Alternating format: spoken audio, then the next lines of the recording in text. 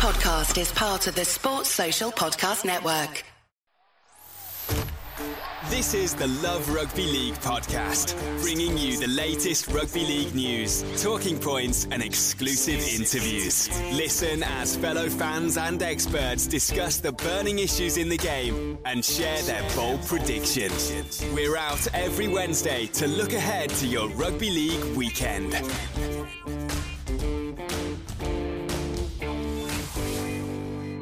Hello, one and all. Welcome to the brand new Love Rugby League podcast. We are out every Wednesday or thereabouts, featuring a big interview, an in-depth sit down with one of Rugby League's biggest names to talk all things life and league. And this week's guest is a beauty. It's the reigning man of steel, the current England Rugby League captain ahead of the World Cup as well. Sam Tomkins is our guest this week on the Love Rugby League podcast.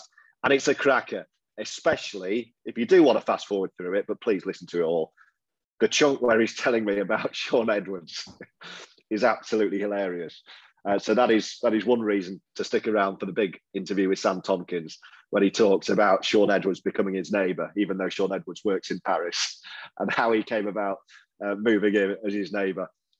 Is great. Sam Tomkins in really good form on the big interview on the Love Rugby League podcast this week. You can download it from anywhere you get your podcasts, Apple, Spotify, Audio Boo, wherever you get them, or just click on the Love Rugby League website and you can see where to get it from there as well. Josh McAllister is with us prior to that, Love Rugby League's intrepid reporter.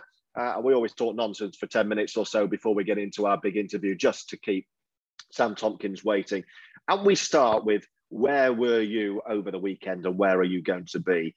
For me, I was at Leeds, Josh, watching Leeds Wigan, which we'll talk about in a moment, and also at Featherstone, watching Featherstone York, and this coming weekend. Looking forward to Summer Bash, where Lee and Featherstone look horns again. And I think I'm going to go to Salford St Helens on Sunday.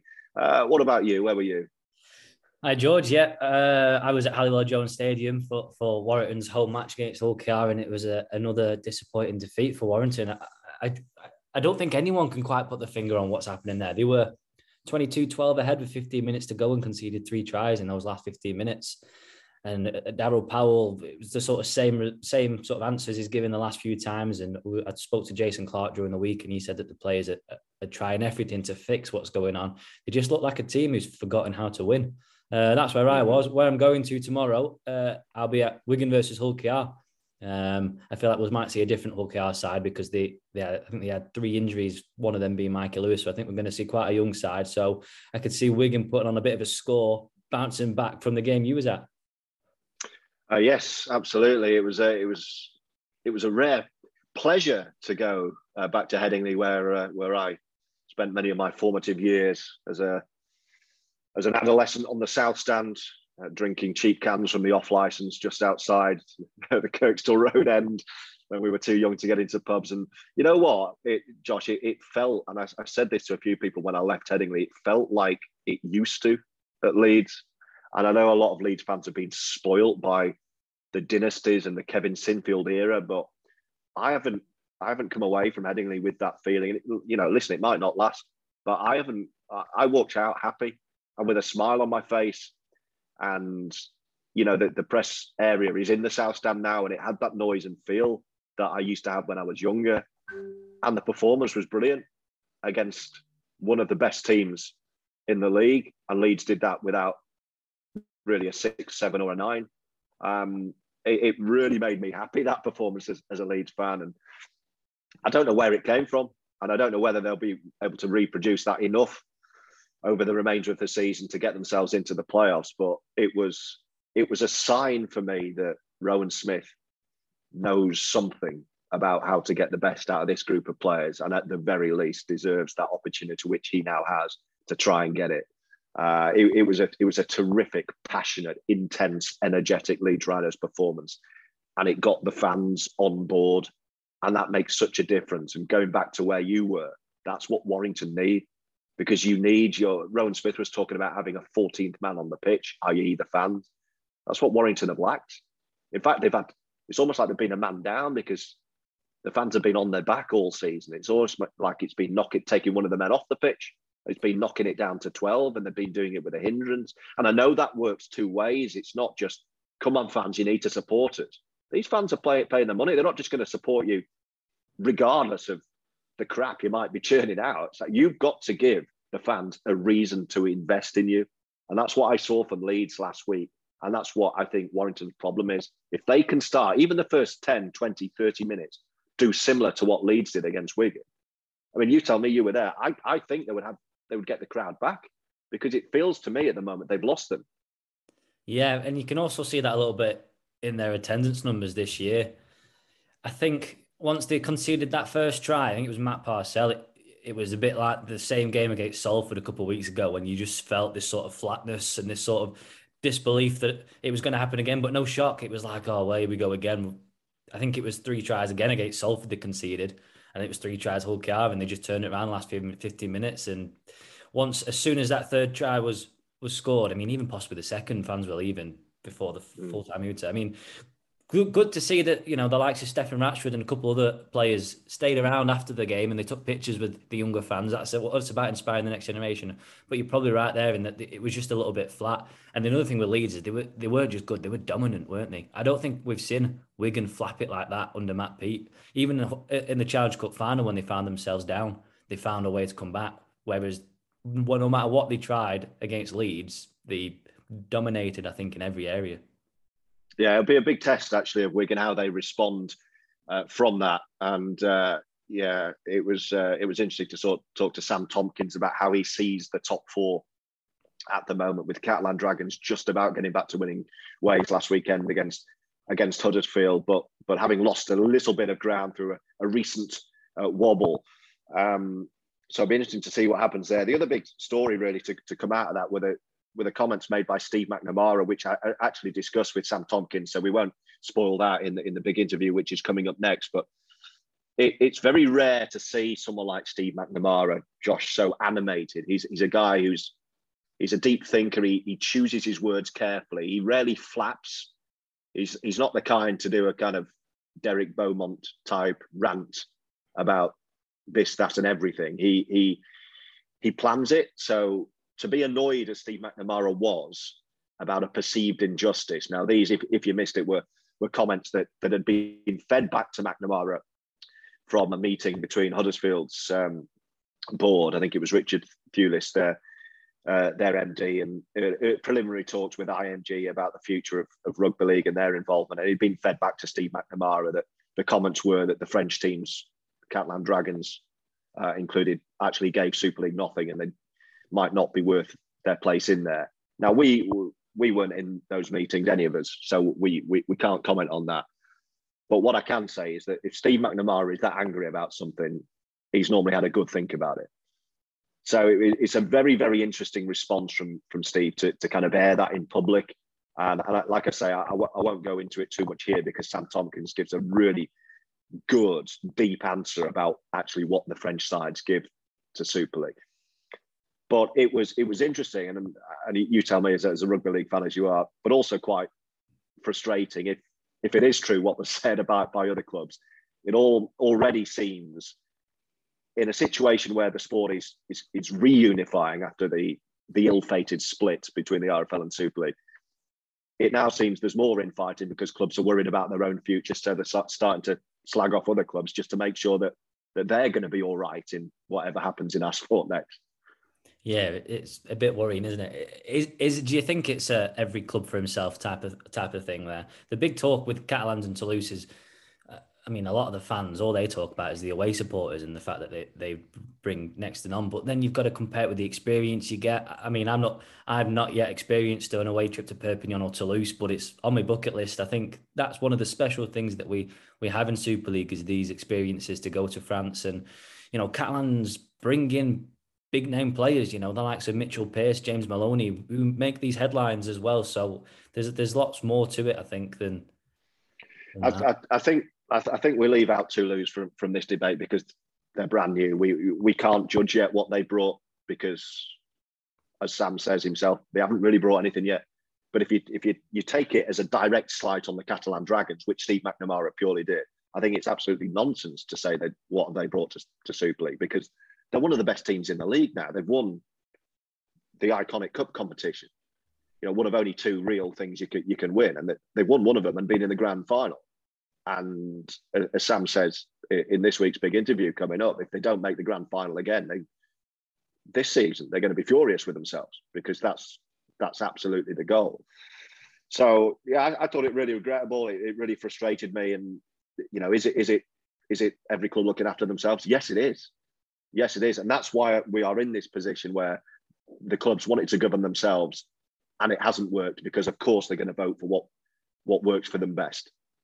It's kind of what's happening in politics in the United Kingdom at the moment. It's people looking after themselves. And that's what we've seen in rugby league. And that's why, even with the realignment, we've needed this neutral third party in IMG to come in, because it doesn't work, because the clubs are selfish. Of course they are. It's a business. They look after themselves. And it does need someone over the top to come in and say, look, actually, we need to come together. You might be a little worse off for this, but we've got to think collectively what makes us better as a sport and move on from there. And yeah, this really disappointed me for that to come out in the way it did.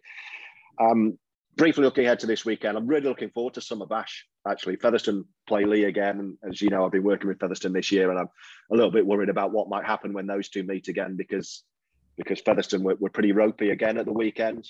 When they played York, they won the game, but it's fair to say it wasn't a lengthy interview that Brian McDermott gave me afterwards.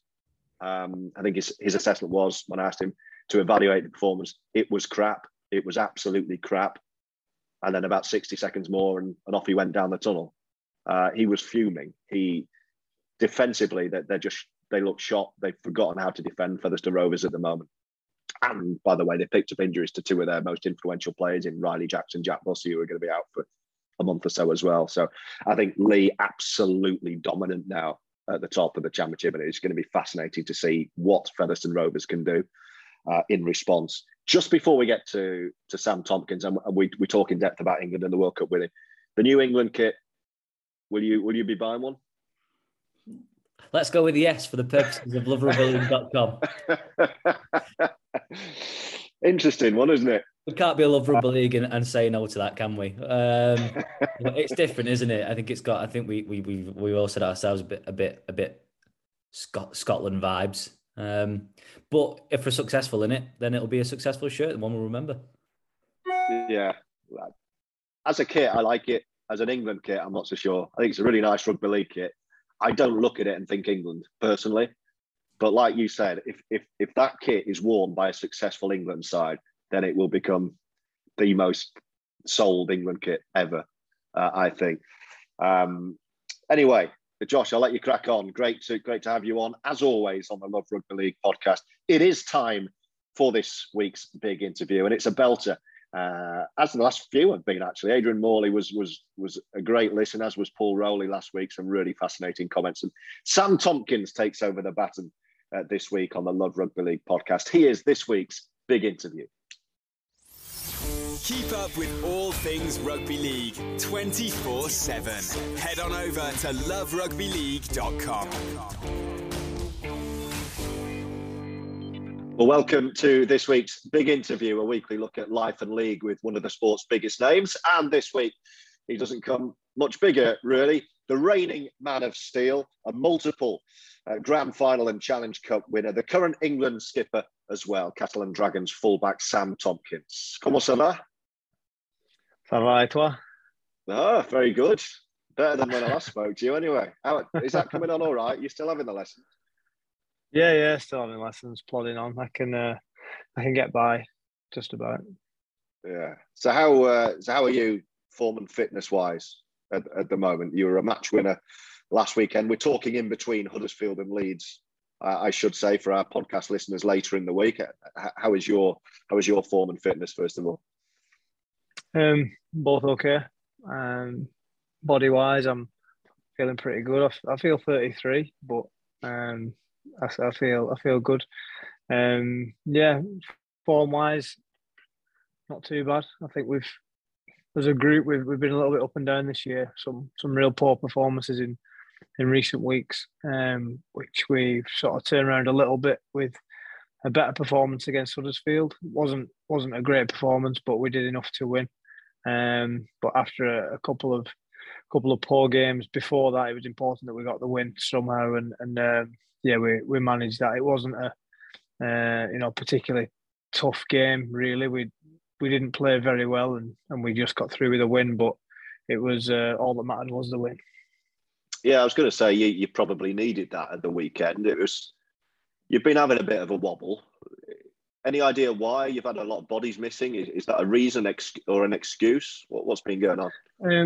Look, we've had a few suspended and a few injured, like many clubs. So that obviously plays a part. But the performances that we dished out weren't solely down to that. I think the players that came in were good enough to play, and it wasn't the people. There wasn't young lads coming in that weren't playing well. There were some senior players that weren't doing their job. So as a group, we just dipped a little bit.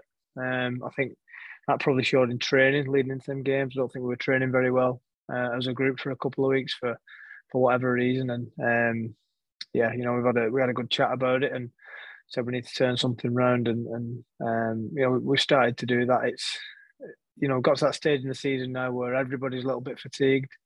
You see that with across the board, like Saints having to go to kick a drop goal to beat Wakefield. No one is seeing that.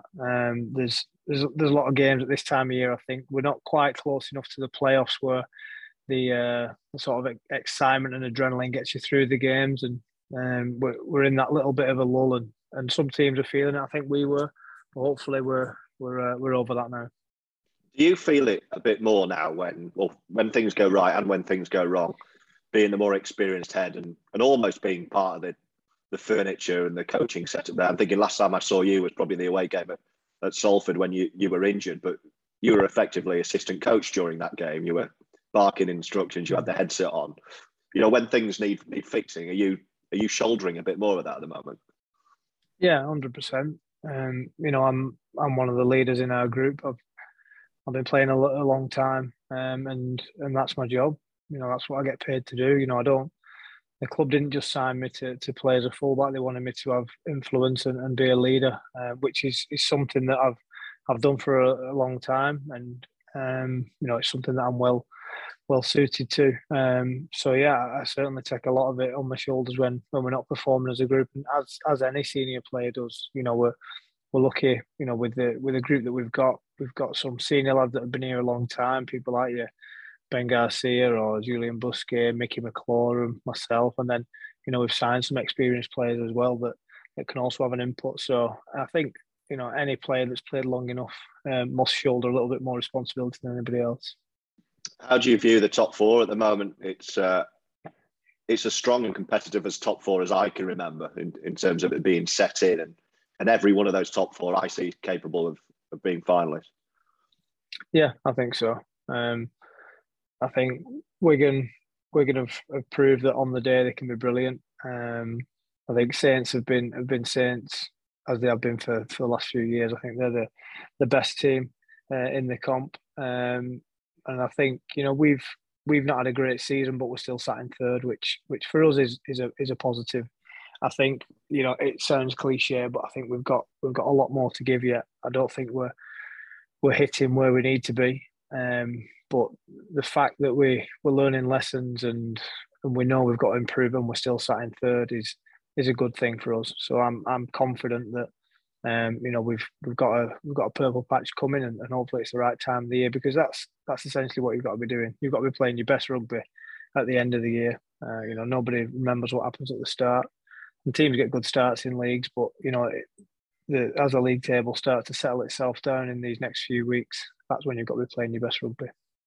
Most neutrals will look at your old club, Wigan and Saints, as probably being the final. That's been an intense and really good rivalry to watch. But if you're not in the mix, if Catalans don't make the grand final, will you guys view that as a disappointment for this season?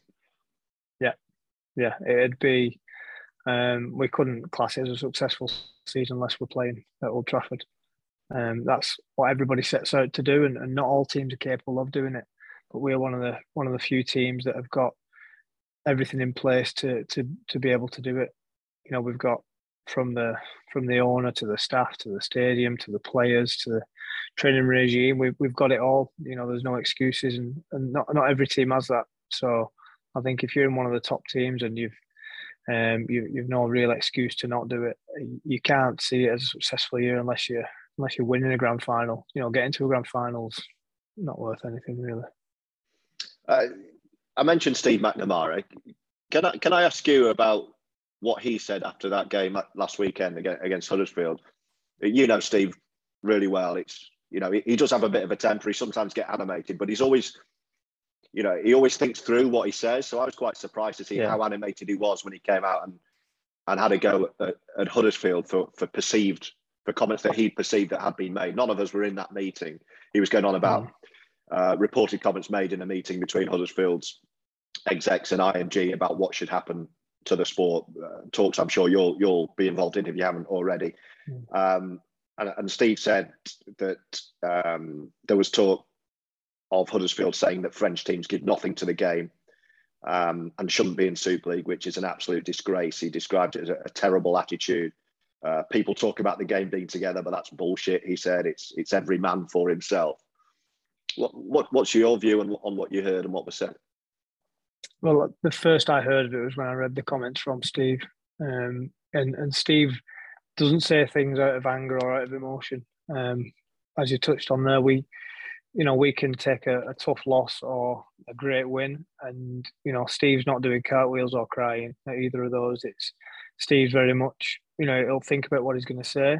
And, don't get too high and don't get too low. And that's the consistency you want from your coach. So the comments after the game regarding what Huddersfield had said, they wouldn't have been, something that Steve just came across and thought, right, I'll blurt it out. He'll have thought through, and I'd back everything that he's saying. I think it is, it's a terrible attitude to have. I think we clearly add to what Super League's got. So yeah, I'd back Steve's comments, and as I say, Steve would have thought that through, and he'd have known exactly what's gone on before he's come out with that. When he says it's every man for himself, and that's effectively why we've got in the position we have the last few years where Super League clubs have been running themselves because they just thought the RFL aren't up to it. But the problem is that, there's people have got their own reasons for voting for everything really when they're looking after themselves. Yeah. Is that an attitude you see in the game? I mean, everywhere I look, it's people looking after what's best for them, and I don't know personally how I would bring that back together.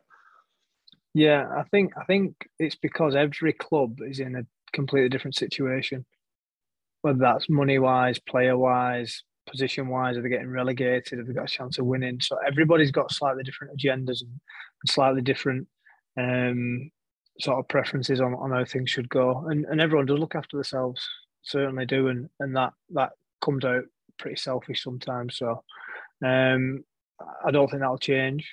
I don't think there's anything we can do that'll change that. Everybody's going to look after number one. So you've just got to hope the people in charge sort of make it fair and look at things with a real wide perspective on what everybody needs to get from this league. And it's not about any one team; it's about whatever's best for every club. So, if I was to ask you, as someone who would now call France home, so on this point of what French clubs have brought to the game, what have they brought? Obviously, we've got two now in Catalans and Toulouse. What have the French clubs brought to Super League, and what are they continually bringing? Why are they where they are, and why should they be there? Well, Toulouse are just they've been in for less than a season, so they've not brought a great deal yet. So I couldn't talk on them. I think in terms of Catalans, they brought something new back from 2006. They've been in recent years building and being very consistent. We've won a Challenge Cup. We've got to a grand final. These are things that clubs that have been in Super League for decades haven't done. I think we make it an international league. There's an M62 corridor that everybody goes on about, and London came in at one point, and Crusaders, things like that. And it's not quite worked. Where we're a club that works. We've got an owner that puts his hand in his pocket more than any other owner. Through COVID, there's no other owner would have done what Bernard did. I truly believe that. he was getting hit from his work side, the business that makes the money for the club to survive, and then also dipping his hand in his pocket to make sure the club spending more than he'd ever spent when he was earning less than he'd ever earned. So, we bring that. We bring a group of passionate fans, and people talk about we can't bring away fans. Well, obviously it'd be a bit of an expense. It's not like driving 40 minutes down the M62 and going watching a game. But everybody knows that when you come to Catalan, it's a different experience to any other club. It doesn't matter where you go in Super League. You get some great atmospheres, don't get me wrong. You've played in some amazing atmospheres, but the atmosphere you get over here is different. It's a carnival atmosphere. Anyone that's been, I'd tell you that. And anyone who's not been, I'd say, book your holidays, come over and experience it for yourself, because we are a little bit different. Just one more on that then before we talk about something a bit more fun. In terms of IMG wanting to reinvent rugby league, if they spoke to you as the England captain, they might have done already. I don't know. What would you be saying? What's broken? What needs fixing? What needs rethinking? How would Sam Tomkins reinvent rugby league? I'd say look at the structure of the league. I think we've probably got too many games at the moment. I think let's go for quality over quantity. It'd be my advice on that. I think we go through a patch where we're playing too many games. We're asking too much of players. Too many injuries, too many concussions come from a crazy amount of rugby to be played by each club. That'd be the main one for me. And I think thinking outside the box a little bit more, and with the marketing and how we do things, let's do things a little bit different. The Magic Weekend, for example, it brought in a long time ago, really successful, great thing to do. Well, we can't have a Magic Weekend all the time, can we? Every single week, but things along those lines were, double headers or just get thinking of things that haven't been done before and trying them. Let's not be thinking old school. Let's not be thinking back like we're in the 90s, early 2000s. What worked then? Forget that. Let's look forward and try and predict what's going to be fashionable and what's going to be attractive going forward rather than looking back. Right, let's park all that. We'll talk about England in a second and the World Cup. What about you? And every time I talk to you, you tell me how great life is in France and you're settled there. You've since signed on for 2 more years, 1 more year? Can't remember. One more. Well, so that is that as a player. So you got one. You're going around once more as a player, right? Yeah. And then, so how do you think the next kind of 5-10 years looks for you? Bit like a job interview, that question, isn't it? Yeah, it does. I'm not sure yet. Not completely sure. I'd love to get involved in the media when I finish playing. It's something, all the opportunities I've had with Sky over the years and bits with BBC and more recently Channel 4 is something that I really enjoy doing. I sort of stumbled across it just after starting playing, really, with Neville Smith at Sky was always great with me and gave me some opportunities which I'd always be grateful for. And it was something that I didn't know whether I'd like doing or be any good at. And it's something that I really enjoy. And I love the workings of the media. When you sit at home and watch a game on TV, it's really interesting to me that how it's got there, how it's produced, how it's delivered. I think it's a great thing to be a part of, and that's what I'd like to do most. In terms of coaching, I always get asked, am I going to go into coaching? Because people presume if you've played in a spine position that you'd go and do that. It's not something that I'm definitely not passionate about. It's nothing I've ever really thought of doing, but I'm interested in doing some sort of positional specific coaching maybe when I finish. I'd like to work with halfbacks, fullbacks, maybe back three, sort of wingers and fullbacks, positions that basically I played in, I played a part in. It'd be something that I could see myself doing. Apart from that, it's keep playing, keep doing what I'm doing as long as I can. I'm loving rugby. I thought when I signed 2018, I signed to come here for the 19th season. The way I'd sort of planned it was do 3 years and retire. That would have been last season was my my sort of time. I thought, 32, I'd hang the boots up. That was how the body and the mind were feeling. But it doesn't feel like that anymore. I think I've spoke about that lull of the Super League season. I think I was probably at that in my career as well. Feeling like, I had some good years left in me, but I didn't know him anymore. But at the moment, I feel healthy, and I want to keep playing. I'm enjoying it. There's nothing in the world I'd rather be doing than playing rugby. So I've got a lot of gratitude for the opportunities I've got, and I want to keep it going as long as I can. Are you still seeing much of Shaun Edwards knocking around? Yeah, see plenty of him. He comes training quite a lot. I had a pint with him a couple of weeks ago down on the beach. I was waiting for my takeaway with my mates, actually having a cheeky pint while I waited, and Shaun walked past, and we had a catch up. He's a great character. He's a really interesting guy, and it's so funny. He's involved in French rugby union, and there's just this guy from Wigan with the strongest Wigan accent walking around in his wife beater vest, and he's seen as a absolute legend over here already. He's transformed the defensive systems of the French side. I know how highly he's regarded, but he's just still a normal bloke from Wigan. It's amazing. So he's a great bloke. Really enjoys company. I love how he got that job, and they just assumed he was going to be based in Paris. He got there. He just didn't like it. So then he came to see you guys. Well, there's a few Wiganers down here, and it's absolutely miles away from where he's supposed to be working.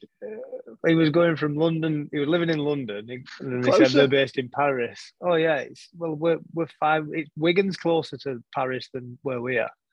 So he couldn't have got any further away. He was about 200 miles away. Now he's 600 miles away. But he actually came to a family day.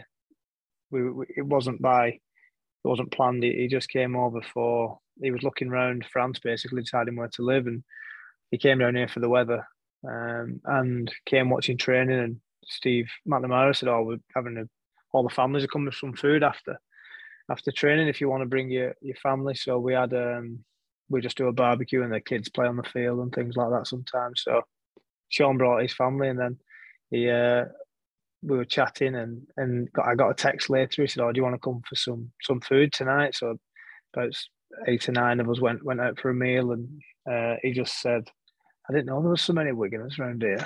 I said, "Yeah, there's a few." He was like, "I'll just live here." So I thought he was saying it joking, and he got in touch with me about a few months later. He said, "Oh, the builder that did some work on your house, have you got his details?" I said, yeah. He said, "I bought a house down the road."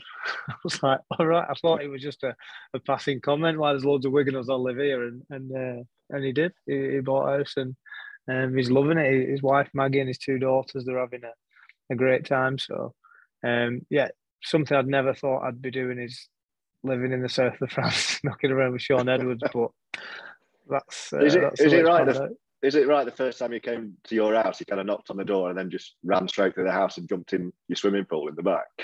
Yeah, I just looked outside. Shaun's on his back like this in the pool.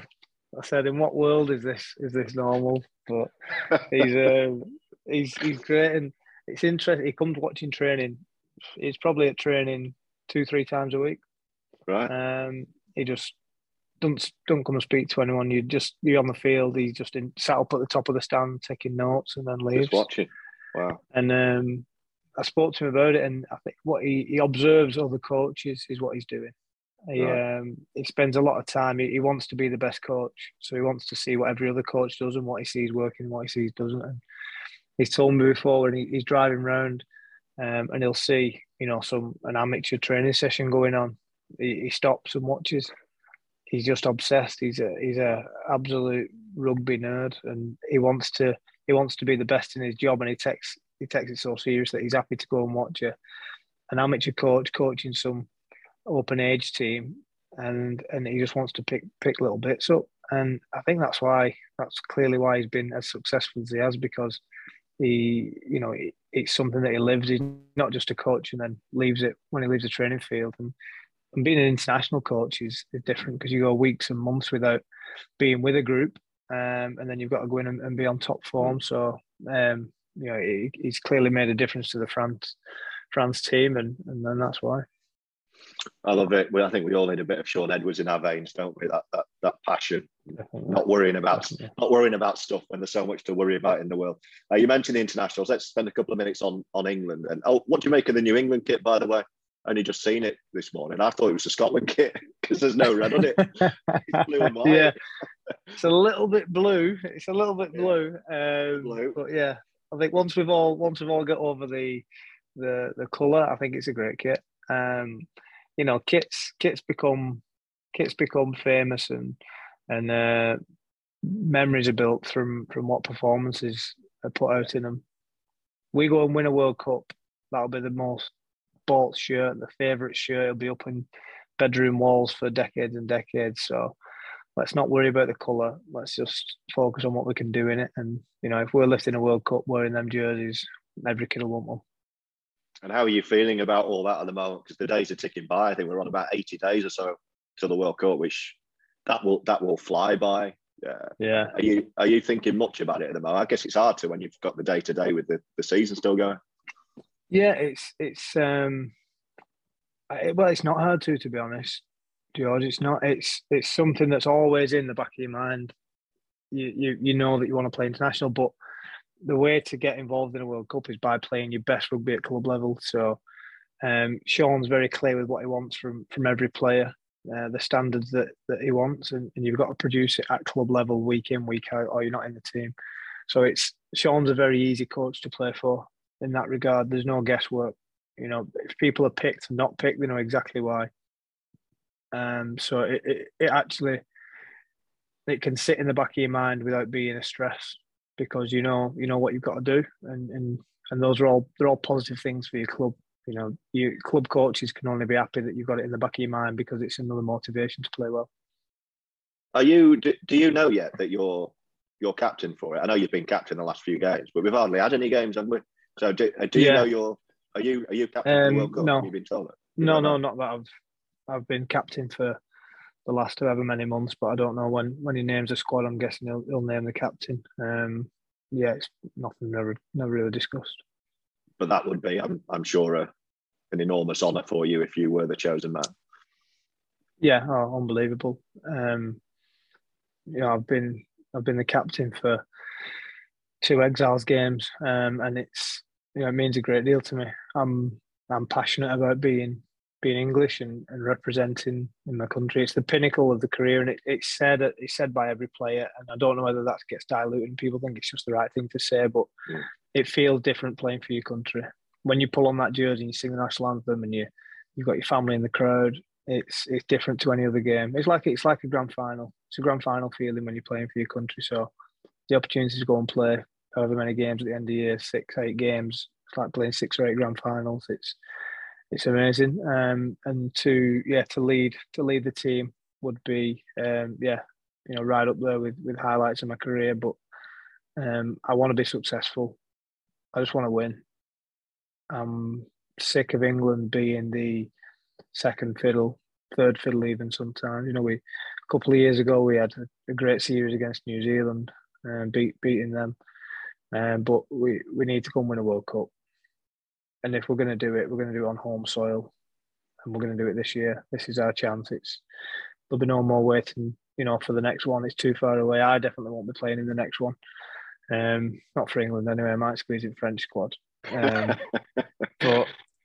it's. I just want to win. I win. I hate losing in any jersey, and I've lost to Australia and New Zealand too many times in an England jersey. So, I want to do everything I can to win it. How are you with the odd Aussie voice in the team? What did you make of Victor Rambley's inclusion? I spoke to James Graham after that news was announced, and he could not have been more excited. It was like his young protege had just got in the team, and he wanted everyone to know how good he was. Yeah, I think it's got to be done on a personal basis of why somebody wants to represent England. We don't want to be a team that's, I can't play for my main country, so I'm going to go and play for England. But All I know of him is his dad's from Sheffield. He wants to represent his that side of his family, which I'm all for. I remember Pat Richards playing for Ireland, and it was a running joke of, oh, you're an Aussie, you're not Irish. But when you speak to Pat and you speak to his mum sounds like she's arrived from Ireland yesterday. You realise that he's Irish. He's got as much Irish blood in him as Aussie, Pat Richards. So once you learn about a person, you can change. So I've certainly no qualms with it. I think we want the best possible 17 in England jerseys, and as long as they're the right people that are playing for the right reasons, then it doesn't matter how daft their accent is. What about James Roby? Is he gonna come back and play? I don't know. I think Shaun's ringing him twice a day, I think, at the moment, asking if he's available. I can't understand why he wouldn't. Like, I've said this to James himself. He's so coy on it. It's like, why wouldn't you? It's like, you're still the best 9. You've got a chance to play. Otherwise, you're just going to be sat like me watching it on TV when you could be starting at 9. It's like, I don't understand why he wouldn't play. I think if he's fit, he'll play. Yeah. I think the temptation would be too big. Only from what I would be. If I was getting picked to play in a World Cup, it doesn't matter how I was feeling, what stage of my career, if I was retiring, if I wasn't, I'd be playing. So I think, Robe is a competitor, that's clear. That's what's put him ahead of anybody else for a long, long time. He's ultra competitive, ultra consistent, and a great player. So I can't see why he wouldn't, like you say, but it's personal choice. And if he doesn't, we've got some other great 9s in the competition that'll go and do a job. So, I don't think, we don't need to be worrying too much. If he plays, brilliant. If not, we've got other people. Just a few other thoughts then, just before we wrap up. We're recording this, like I said, a few days before you play other than Saints, your favourite team, Leeds. And you said to me this was a good week to record the podcast because you didn't have to do much training because it's only Leeds. Exactly. Do you still love all that? Are you still hated, or have people mellowed to you as you've kind of got older and you're less provocative perhaps than you were when you were a younger lad? I hope they've not mellowed. I don't know really. It's something that I've copped for a long time, certainly from Leeds fans. I don't really know why it started. I was going to say you showing the fingers to the South Stand might have had something to do with it. Yeah, I think they started it. It's one of them where you can't remember who started an argument.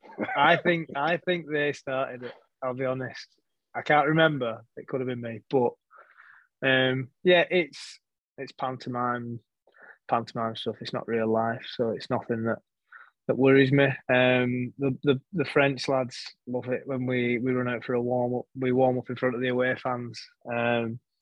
Depending what team you play, they've got a variety of songs that they'll sing to me, and they get translated into French, and they love it. There's some classics. Tomkins is a something, and it goes on pretty loud. And the boys through Adiaha every time he as we run out for warm up, he makes sure that he stood behind me because he wants to see what it's like. It's nothing new. I hope a few Leeds fans come over and give me some attention this week. Well, when I asked you about this on the podcast we did for the mental health charity State of Mind last summer, I think you said something really, really nice about dealing with hate, especially online hate, that it's not real, and you likened it to seeing a character out of Coronation Street, seeing Roy Cropper in the street and not liking Roy Cropper, so having a go at the actor and berating the actor for it. And that stuck with me, that, because it's not real life, but it is still real when you hear it. So it's a special kind of person I find that can deal with it in the manner that you do. And I tell I tell everyone, like, Sam's a really, really nice bloke. Why the hate? But then on the other side of it, I know you don't care.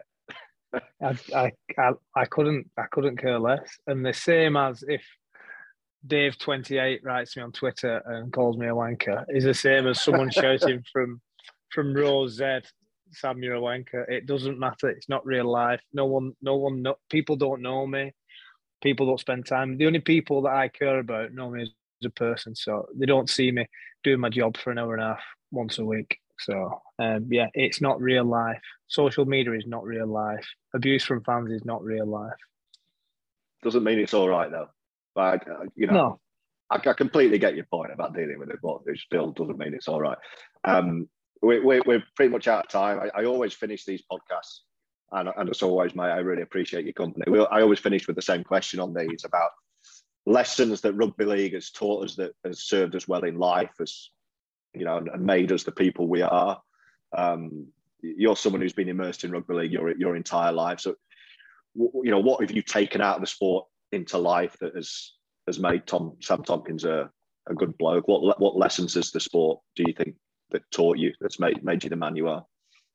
I think hard work.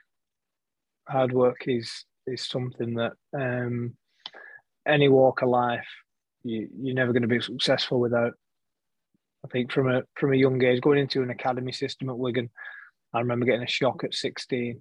It was brutal, and you had to work hard, and sometimes you couldn't see the sort of the fruits of your labour, but you just had to do it, and eventually it all comes good. And I think, outside of that, whether it's working on, relationships, your family, getting stuff done in life outside of rugby, just work hard at things and keep on going. The law of averages say if you keep trying long enough, you're going to succeed. So I think that's what it is for me. I think I've got a good work ethic that's sort of transcended from my rugby into my life. Sam, I will let you enjoy the rest of your day. I really appreciate your company. Thanks for coming on the Love Rugby League podcast this week, and the best of luck as well for the rest of the season with the Dragons. Cheers. Thank you, Matt. Sam Tomkins was this week's big interview, and we will see you next week.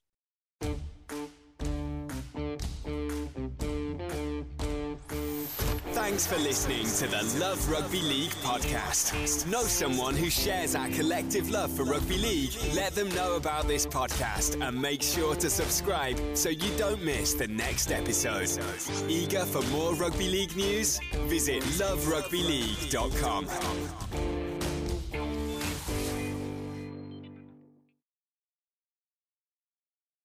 Sports Social Podcast Network.